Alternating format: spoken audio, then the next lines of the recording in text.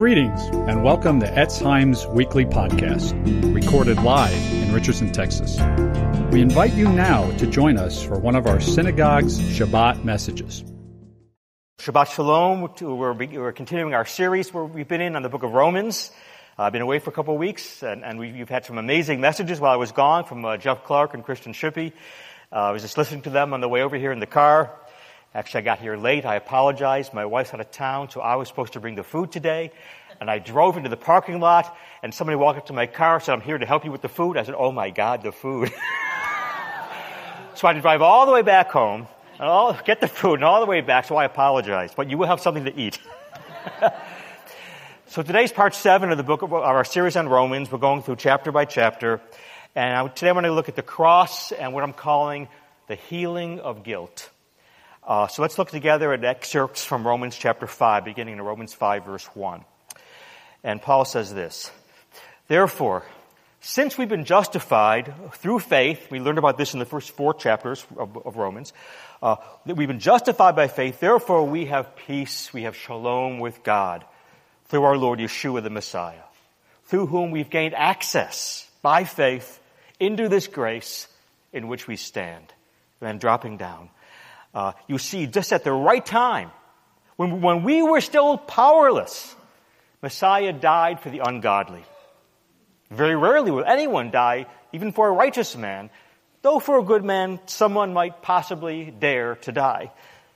But God demonstrates His own love for us in this: while we were still sinners, Mashiach, Messiah, died for us.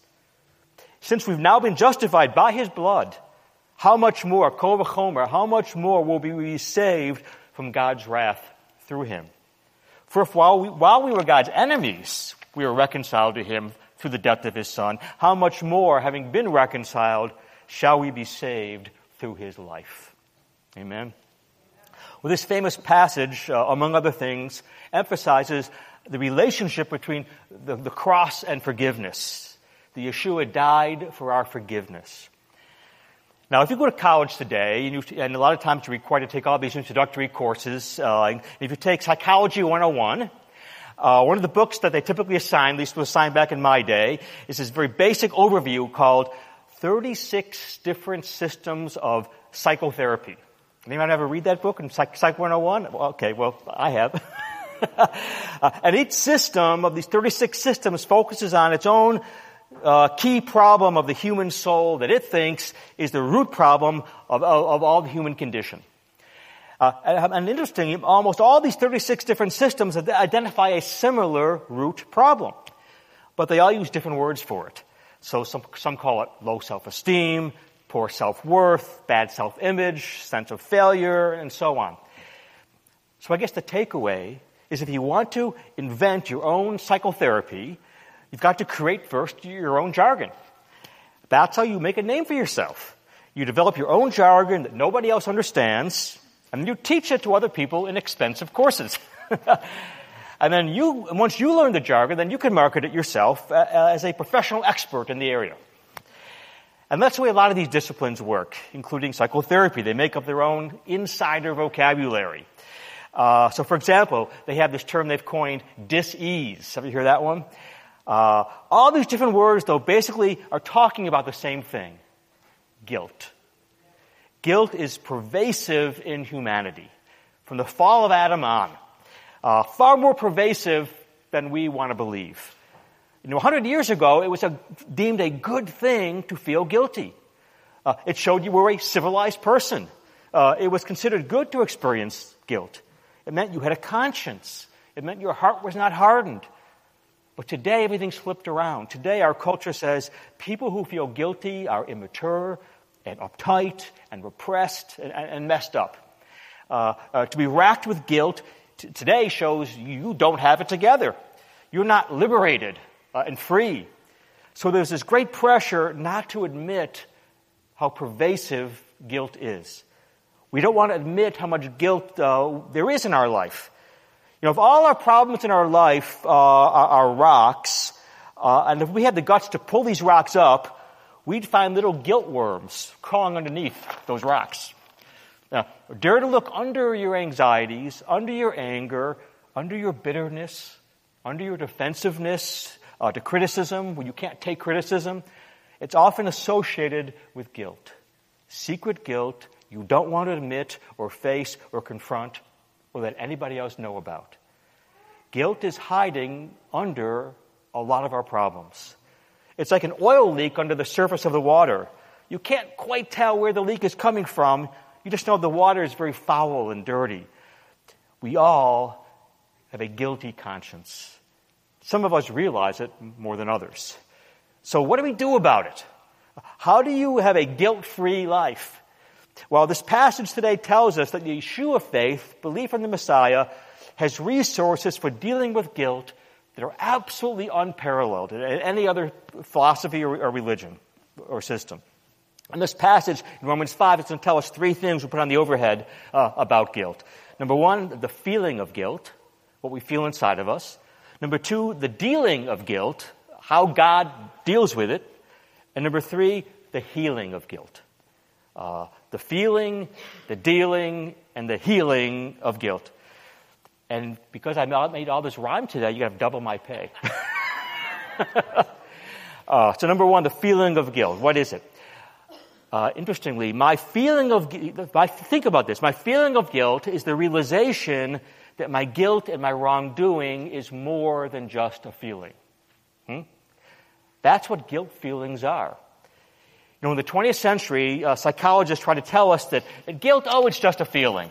It has no objective basis. It's purely psychological. It's in your head. Nothing more than that, and therefore it's totally subjective. But is that really true? Secular psychologists say, yes, guilt is just a product of the standards your family imposed on you, or the standards society or our religion has put on you. Others say guilt comes from your inability to adjust your expectations and your choices to reality. So guilt is just a maladjustment. You need to, therefore, adjust your expectations and your choices and your standards to reality.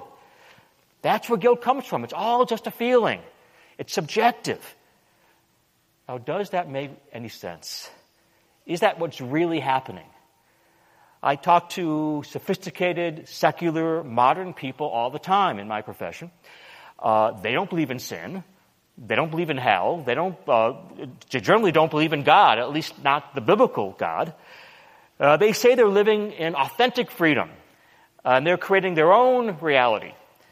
And yet deep down, they sometimes confide in me that they're waking up in the morning feeling ashamed. We all have this voice inside of us, and this voice is calling them a coward, or calling them a fool, or calling them a failure, calling them even a sinner, making them feel guilty. What are you going to do with that little voice inside? Call it a complex? Call it pressure of life?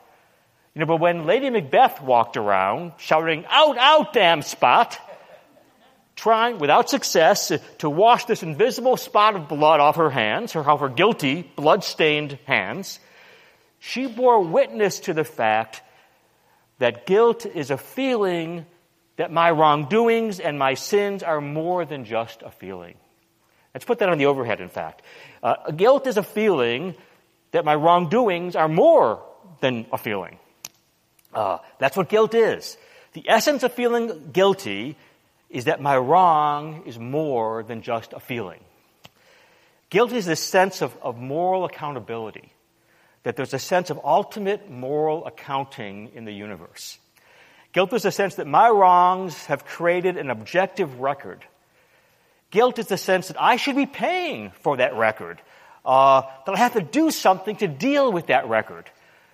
Guilt is the sense that my sins have a being all of their own. Guilt is the sense that I need to suffer for what I've done. It's the sense that there is a moral accounting, a moral objective record. There's a damn spot, an invisible spot that my wrongs have created that I can't wash out. So this feeling of guilt is a realization that my guilt, my sense of wrongdoing, is more than just a feeling. That there's something outside of me, something that has to be dealt with, something objective. At the end of this amazing movie, one of my all-time favorite movies, Schindler's List, we have this amazing scene that epitomizes this. Schindler is this wealthy German industrialist in World War II. He has a change of heart, and he actually makes himself poor, using all of his wealth to bribe the German officials in order to rescue and save Jewish lives. He ends up saving 1,200 Jews. Now, true story. At the end of the movie, when the war is over, he looks at his car, and he realizes, if I had only sold my car, I could have saved 10 more Jews. If only I sold this watch, I could have saved several more lives. If only I'd used my power and my influence earlier on in the war, I could have saved many more lives, maybe hundreds more. And he falls to the ground under the weight of his guilt, and he weeps. Now, what are you going to say to him? Are you going to say, oh, well, Mr. Schindler, you just have to adjust your expectations. Get a grip on reality. Your guilt is just subjective. Your family raised you to believe it was wrong to commit genocide, mass extermination against another race. That's why you have these guilt feelings. But you've got to extricate yourself from all of that. Readjust. Your guilt's only a feeling. Is that what you're going to say to him? Of course not. The fact remains there's a record. There's an ultimate moral accounting. The reality of which you have hardwired into your DNA, your spiritual DNA, your conscience. So there's a damn spot that you can't get out. And you know deep down that one day you will have to pay for it. That's what guilt is. And just try to deny it or ignore it or get rid of it. Try to say that it's nothing but subjective and relative. And you could convince yourself of that, but if you do, you'll turn yourself into a monster. That's what the psychopaths are. The theologian, I'll put this on the overhead as well, a German theologian, Emil Brunner, he put it this way. Guilt means that our past, that which can never be made good, always constitutes one element in our present situation. So what he's saying is that guilt is a sense that our past is still present. Meaning you can't get rid of your past. You can't change it. That's what guilt is, this sense that we can't make it good. You just try to suppress it or dismiss it or say it's all just subjective. It's not objectively grounded. You may succeed for a while, but your sins, like Arnold Schwarzenegger always says, I'll be back. And they always come back. Because guilt is the feeling that our sins are more than just a feeling. Guilt is a feeling our sins have created an objective record of our lack of morality. Because we live in a moral universe that keeps account of our lives. The universe is not simply just made of wood and stone and metal and matter and atoms and physical nature. No. The universe is also made up of moral truth and moral values and moral principles. And these moral values are every bit as real as the physical universe.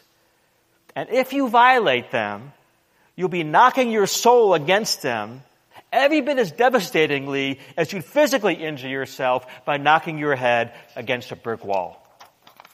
And therefore, the Bible says, not only are your guilty feelings not subjective, but that they have to do with an objective reality. Because God's opposition to our sin isn't a mere feeling. It's real.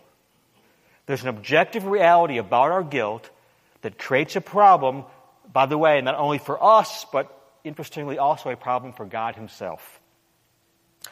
Let me say that again, because some of you gasped.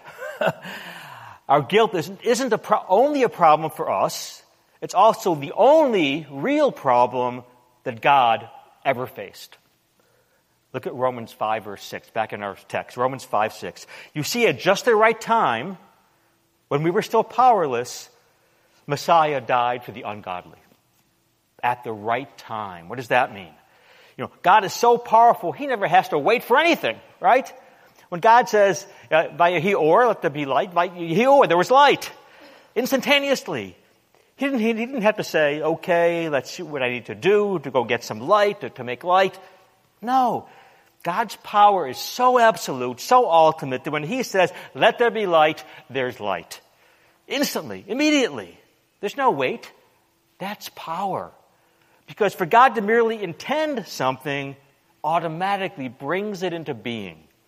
Let there be light, there was light. But God cannot say, let there be forgiveness, and there's forgiveness. Why do I say that? Because that's what the Bible says. Look at Leviticus 17:11. Without the shedding of blood, there's no remission. There's no forgiveness of sins.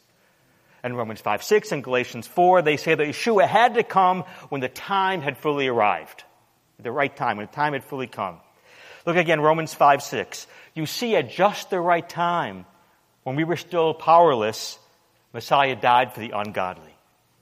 Yeshua had to die. Something had to be done to satisfy God's justice and to effect our forgiveness. God could not just say, I forgive you, and still remain and still be a just judge. If an earthly judge just lets the criminals go free, he just forgives them, we declare him an unjust judge, and then we get rid of him. We try to impeach him or recall him, right? So forgiveness is the only problem that the Almighty God has ever had. We would not have a moral universe without justice. And so our forgiveness must be effected in such a way that it simultaneously satisfies God's justice. And only the sacrificial, atoning death and resurrection of Yeshua accomplished this. There are moral laws built into the very fabric of the universe. Our sins, therefore, will face an accounting one day. Either Yeshua will pay for our guilt and our sins, or we will pay. But there will be an accounting.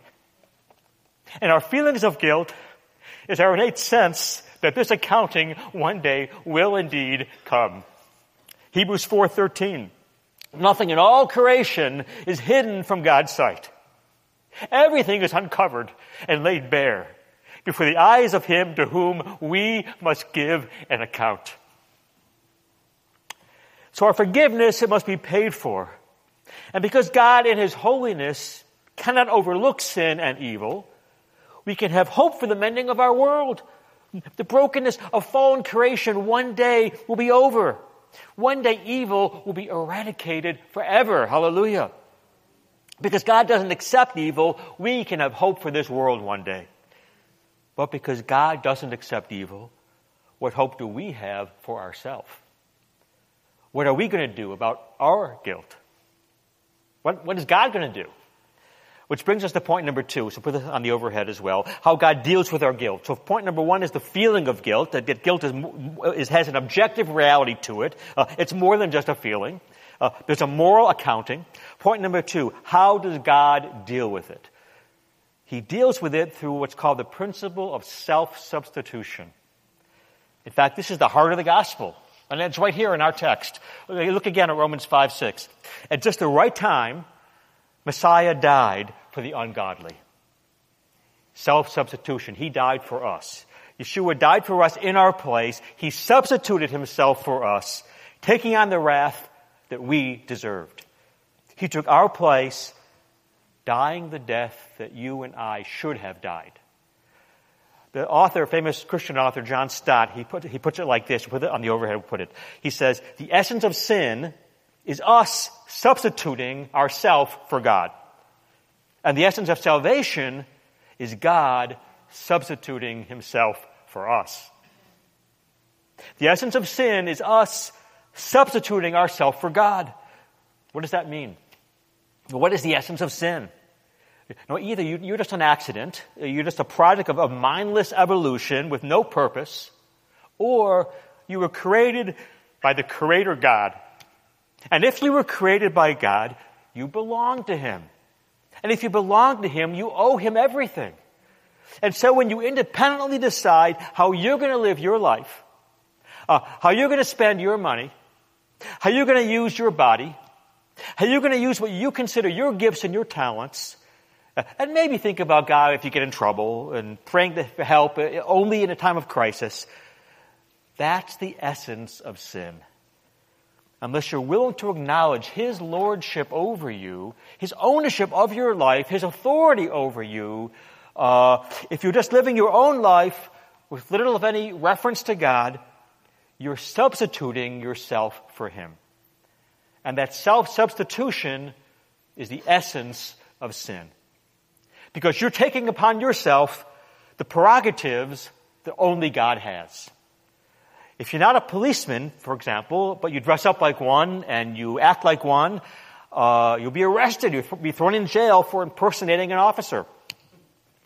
Well, how much worse is it for you to dress up like God and act like him?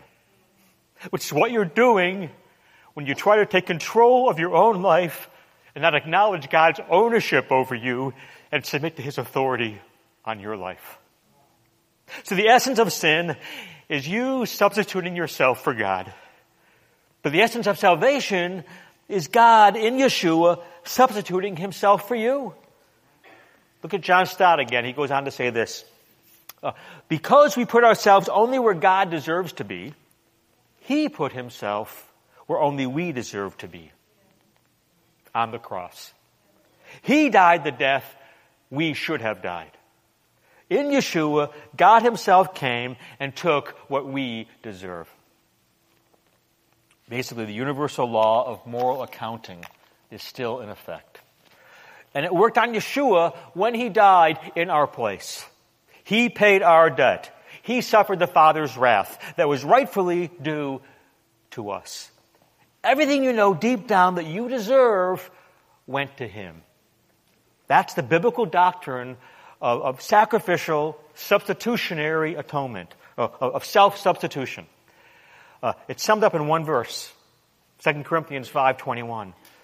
God made him, Yeshua, who had no sin, God made him who had no sin to be sin for us, so that in him we might become the righteousness of God. There's no more glorious truth in the whole universe. Indeed, 1 Peter 1:12 tells us that concerning this salvation, even the angels long to look into these things. Self-substitution, the self-substitution of Messiah for us, that's this glorious truth. And when we read about this concept in literature, for example, it's inherently so intense, so dramatic. There's a story about a man who lived alone with his family high up in the mountains because he operated a train trestle over a mountain pass where there's a river running between the mountains.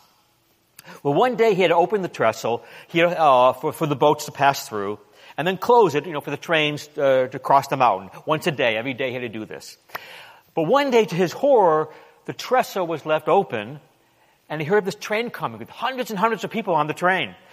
And unless he rushed to close it, they would all plunge to their death in the river. So he rushes into the operating room. He begins to close the trestle, the bridge. But he looks down way below to the place where the gears were, and he sees his little son playing in the gears. And he calls out, but his son can't hear him. And he suddenly realizes either his only son is going to die, or all those hundreds of people are going to die. And we're on the edge of our seat. Why? Because there's nothing more dramatic than that. Nothing more intense than that. Because that's the ultimate storyline of the universe. Right? John 3:16. God so loved the world that he gave his only begotten Son, that whosoever believes in him shall not perish, but have life everlasting. That's the ultimate demonstration of love. To die so that many may live. And so the Father closes the trestle, causing his Son to die so that the many would live. Romans 5, verse 7 and 8. Very rarely will anyone die for a righteous person, Though for a good person, someone might possibly dare to die. But God demonstrates his love for us in this. While we were yet sinners, Messiah died for us. This moves us like nothing else, because this is the ultimate act of love, this self-sacrificial, other-oriented, altruistic, covenantal commitment. That one would die for another, or in Yeshua's case, that one would die for the many. Self-substitutionary, sacrificial atonement. That's how it happened. And unlike the story of the father and the train trestle, in the actual gospel, we don't have a heavenly father sending his innocent infant son into the gears, unwitting, unknowing, passive, unconsciously being crushed by the gears of the train trestle. No. Rather, the scriptures disclose that Yeshua himself, in an absolutely and totally free, voluntary act, consciously, intentionally chose to substitute and sacrifice himself for you and for me. And that's the main point of Romans 5, 7, and 8. Look at it again, Romans 5, 7. Very rarely will anyone die for a righteous man, but for a good man, someone might possibly dare to die. But God demonstrates his own love for us in this. While we were yet sinners, while we were powerless, while we were still his enemy, Messiah died for us. What does this mean? It means there was no obligation on him. There was no constraint that forced him to do this. The doctrine of the voluntary self-substitution of God is so precious and wonderful and the center of the gospel because it tells us that Yeshua is the only one who ever died and made his death a personal act. The only one who ever chose to die. No, wait a minute, David. What about all those who gave their lives throughout history in heroic action? Well, the difference is this. They chose the moment of their death. But only Yeshua chose the fact of his death. People who heroically died to protect others or defeat an enemy chose the moment of their death, but not the fact of their death. Because they were going to die anyways at some point, right?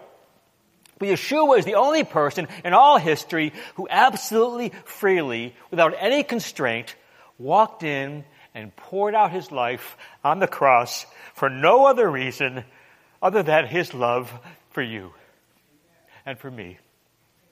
That's the self-substitution of God. Because we sinfully put ourselves only where he deserved to be, he put himself freely and voluntarily where we deserved to be. And so as one theologian put it, it's in the sense that Yeshua walked into the cross, took his soul in one hand and his body in the other hand, and rent himself asunder for you and for me. As an absolutely free, personal act. Yeshua is the only one in all of history who ever used death. And because he died when it had no claim on him at all, he's the only one who ever chose the fact of his death. Because death is the executioner for sin. Because of guilt. But because Messiah, Yeshua, is the only one without sin, and therefore did not have to die, death had no claim on him. But he chose to voluntarily die. While we were yet sinners. No constraint on him. While we were powerless.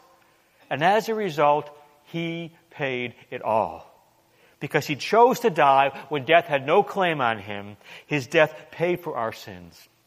And so we read in Romans 5:15, for if the many died by the trespass of one man, Adam, how much did God's grace and the gift that came by the grace of the one man, Yeshua, the Messiah, overflow to the many? Yes, people have died throughout history for their loved ones. But it's totally different. People dying for their loved ones are not really dying for them. They're only choosing the moment of their death and thereby hopefully postponing the inevitable death of their loved ones. But they're not dying for their loved ones like Yeshua died for you. He chose the very fact of his death And he effected the result, therefore, that if we repent and if we trust in him, we will never die, but we'll live with him forever in the resurrection of the new heavens and the new earth. Yeshua didn't have to die ever. But while we were sinners, while we were powerless, Yeshua freely, without constraint, ripped himself to pieces for you and for me, that we might live. And please don't miss the significance of what the text says here. It says, while we were yet sinners, Yeshua did all this for us. He didn't die for you because he saw some little teeny bit of merit or goodness or righteousness way deep down inside of you. No, just the opposite. The scriptures say we're utterly dead in our trespasses and our sins. And the evil and the wickedness and the rebellion and the self-centeredness of our heart. So how do you know God loves you? Because Yeshua died for you even while you were his enemy. The cross demonstrates God's love. The cross stands as a permanent monument to God's love for you. Tim talked about the monuments today in his prayer. The cross is the permanent monument of God's love. Have you ever seen Mel Gibson's famous movie, The Passion of the Christ? Remember in the movie, the character of Barabbas, the thief, who was set free instead of Yeshua, and how he's portrayed in the movie? He's this totally yucky guy. He's disgusting, this kind of a low-life, cruel character. Great actor. He's portrayed in the most unlikable, immoral, hard-hearted, evil, selfish, creepy slimeball. He's like, he was the essence of icky. This guy is gross. And they let that villain go, this disgusting creature go, instead of Yeshua. Well, that's you. And that's me. That's us, if we're honest, in God's sight. That this criminal was let go, and Yeshua was crucified in his place. Well, that's you. That's me. We are Barabbas. That's the perfect picture of what Yeshua did for you and for me. While we were yet sinners, Messiah died for us. It's not like, we've got a few problems here and there, need a little help. No, we are Barabbas. Compared to God's holiness, there's something utterly disgusting inside my heart. That's the truth. That's me. And yet Yeshua died for me.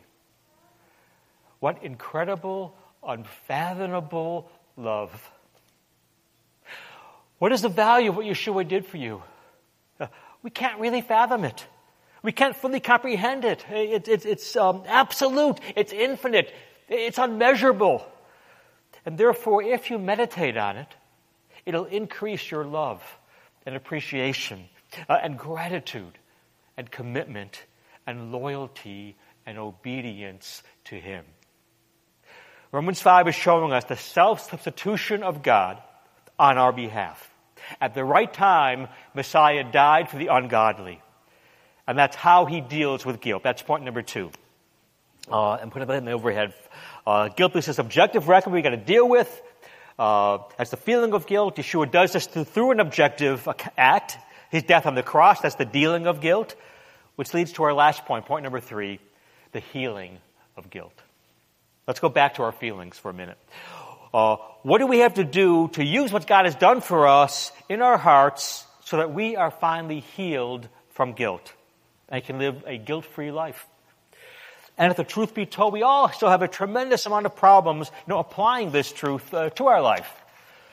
Plenty of believers I know are still racked with guilt. You're not as healed of your guilt as you think you are. So how do we heal ourselves of our guilt?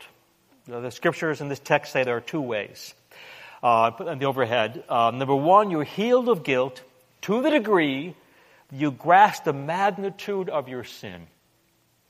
And this is, by the way, the very opposite of what modern psychology teaches. The opposite. Modern psychology says you deal with your guilt by minimizing your sin. By stop thinking about your sin. By deciding you're not a sinner, you're not so bad.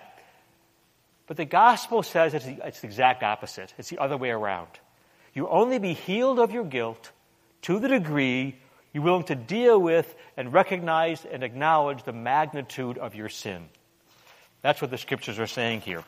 We can be healed of our guilt only by owning and admitting our sin. Look at Romans 5, verse 8.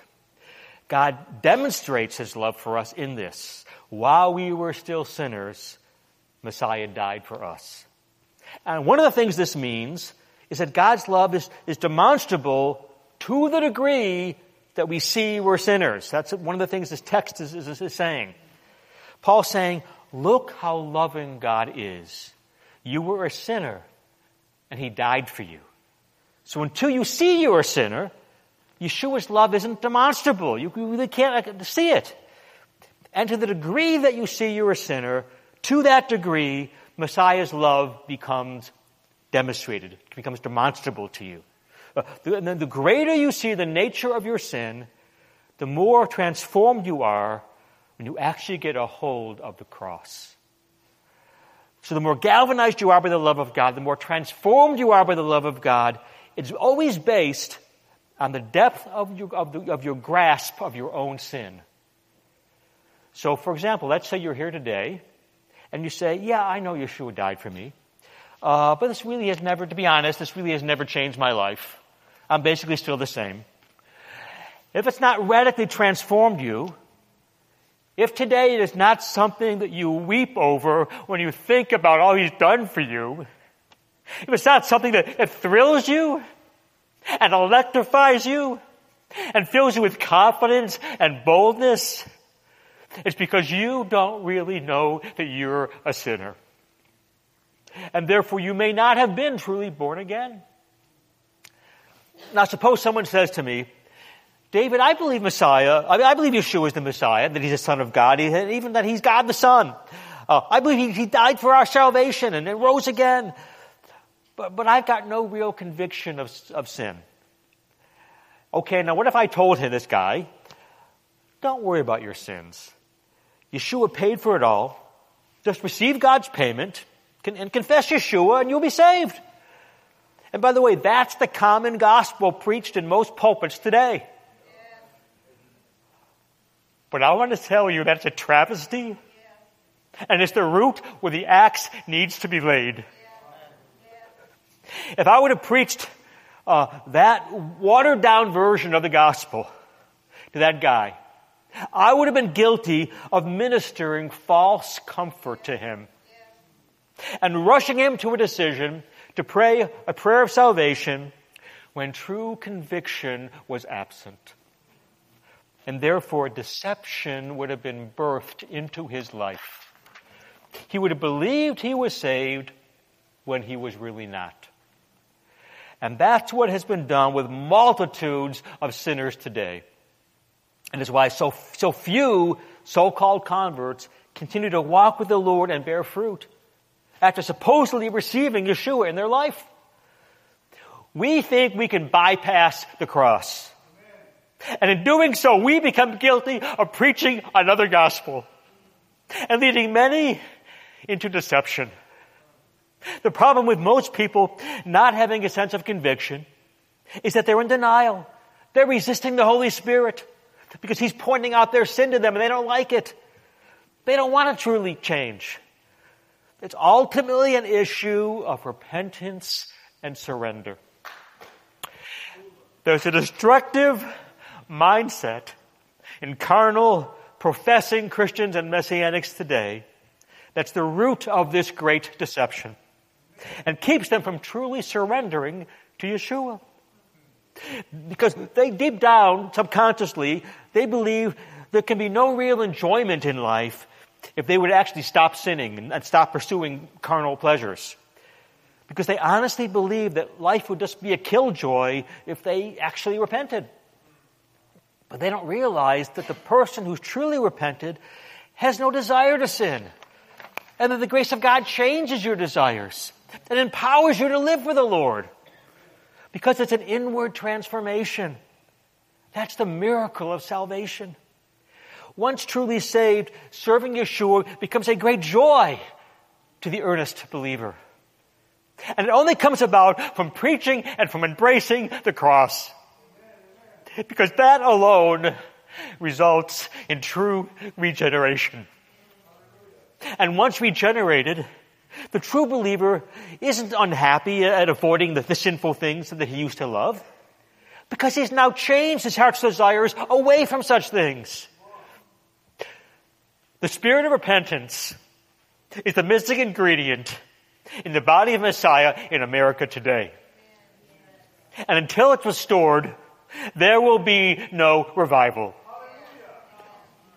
So as we approach the high holy days, we need to pray for a spirit of conviction of our sins.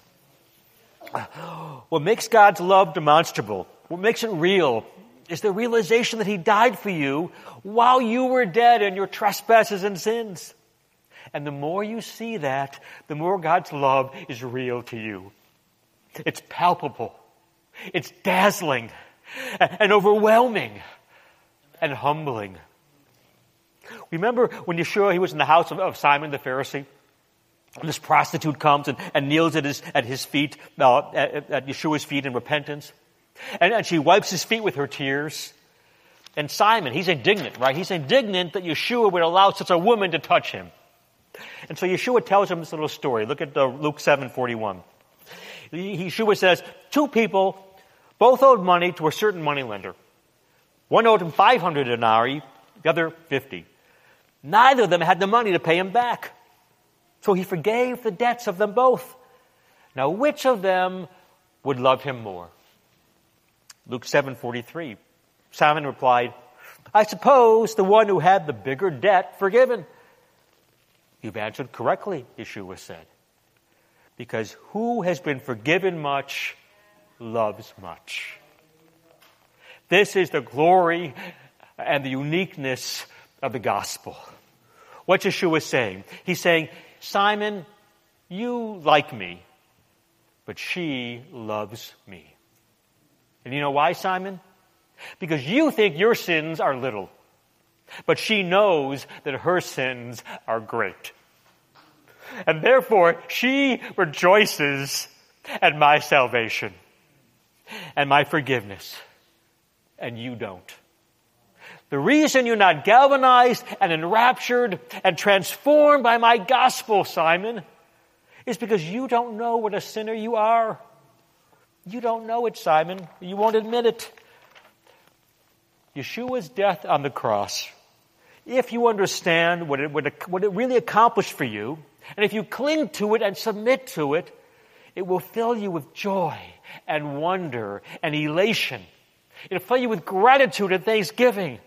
It'll fill you with dedication and service and love and loyalty and commitment. If you've truly embraced Yeshua, you will now glory in the cross. The cross shows how much Yeshua loves you. How much you will love Him in return. Why? Because he who has been forgiven much, loves much. You know, in my experience, when we enter into worship, the people who worship best are those who, when they enter into time of worship, their whole life flashes before them, and they glimpse the depth of their sin, and they see all their sins nailed to the cross, and they cry out in tearful thanksgiving and brokenness and inexpressible joy to Yeshua, their Savior, the lover of their soul. So finally, number one, you heal of guilt. Come the overhead, please. To the degree that you're willing to admit your sin. And then finally, number two, you're healed of your guilt by continually gazing at what Yeshua did for you on the cross. Look at Romans 5, verse 9. Since we've now been justified by Messiah's blood, how much more will we be saved from God's wrath through Him? Difficult verse. I think what Paul is saying here is that the fact that the moment you believe, the moment you're justified and made just in God's sight, what's a justified means, you're made just in His sight, righteous in His sight, despite you being ungodly and powerless and His enemy. Paul's saying God has already done the hard thing on the cross. So how much more will you be saved from God's wrath when it's finally poured out on humanity on Judgment Day? That's what he's saying. He's saying if you're justified by his blood now, when you're his enemy, how much more will you be saved from the wrath to come on Judgment Day when you're now his friend? Paul's saying the hardest thing has passed. The biggest thing has passed. The moment you believe you're justified by his blood, you are as loved as you ever will be. God loves you perfectly. 5 billion years from now, when you are absolutely clean and pure and radiant, he will not love you any more than he loves you the minute you're saved, the minute you repent and put your saving trust in him. And that realization will heal you of your guilt. The doctrine of the cross is like the sun and the stars. When the sun is shining, you can't see all the stars, right? Why not? Because they're covered by the glory of the sun. And when you understand what Yeshua did on the cross, it shines out in your life, and it outshines and it covers all your innumerable sins. They're covered by the cross. The healing of your guilt is accomplished when you gaze at the cross and meditate on what Yeshua has done for you. And you no longer think that you need to, that you can pay for your own sins. You no longer look at Yeshua's work on the cross as just like a little piece of butter, and your sins this great big piece of bread, and it just doesn't quite cover it. No. Repent for thinking so little of what Yeshua has done for you. Repent for doubting that in him all your sins are washed whiter than snow. In John Bunyan's famous Pilgrim's Progress, Christian is the name of the main character, and he's journeying to the celestial city. But he has this huge burden on his back of all his sins and guilt, and he's trying to get rid of it. And Mr. Legality tells him to climb the mountain of morality to get rid of his burden. But the higher he climbs, the worse, and to put that down a minute, we'll get to it. The higher he climbs, the worse and heavier his burden becomes. And so climbing this mountain of morality doesn't work. It just makes his burden heavier and heavier. But finally he comes to this hill. At the top of the hill is a cross. At the bottom of the hill is a grave. And as he fixes his eyes steadfastly on the cross, his burden falls off. And it rolls into the grave. And it's gone forever. And he says, he kept looking at the cross. And he's just amazed. And the text says this in the overhead now. The text says just that looking at the cross, he's amazed that just looking at the cross would have loosened his burden. And the more and more he looked, the more he understood. Until it says, the springs in his head were loosened, and tears gushed down his face. And he gave 3 jumps for joy. And he's saying, blessed grave, blessed cross, blessed rather be the one there put to shame for me. My brothers and sisters of Etz Chaim, keep looking at the cross. Keep looking until the springs of your head are loosed and tears gush down your face and you leap for joy at all that God has done for you. And that is the healing of your guilt. Amen. Hallelujah. Let's stand and pray. At the music team to come on up, please. Hallelujah. We thank you, Father, for this glorious day. We thank you, Lord, for the cross. We are not ashamed of the cross. The cross of Yeshua, the Messiah. Lord, help us to embrace your cross and give us both the tears and the joy that come from knowing and appreciating we've been justified by your blood, the blood of God, freely shed for us, even while we were yet sinners and powerless and your enemy. That you died for us, Lord. You demonstrated your amazing love and grace for us, in that while we were yet sinners, far from you, bound for hell, you reached down and you rescued us and you redeemed us and you died for us. We were ungodly and rebellious, lovers only of self, but you justified us by your blood. And you gave us new life in you, Lord. And you put your Spirit in us, hallelujah. And you wrote your law on our hearts. And you transformed us from the inside out and made us new creations in you. Thank you, Lord, that we now have peace with you, as your text says. The war is over. And we have access to your very presence, you tell us, because the veil has been torn down. So we now have confidence to enter into the Holy of Holies itself by the blood of Messiah, by this new and living way you've opened for us through the veil, through your body, the body of you, Yeshua, our great high priest. And so we now draw near to you, Lord, with a sincere heart and with full assurance of faith, having our hearts sprinkled clean from a guilty conscience and our sins wiped away. Hallelujah. Praise your name, Lord. Praise your holy name, because for it's in your name we pray. Amen. Shabbat shalom.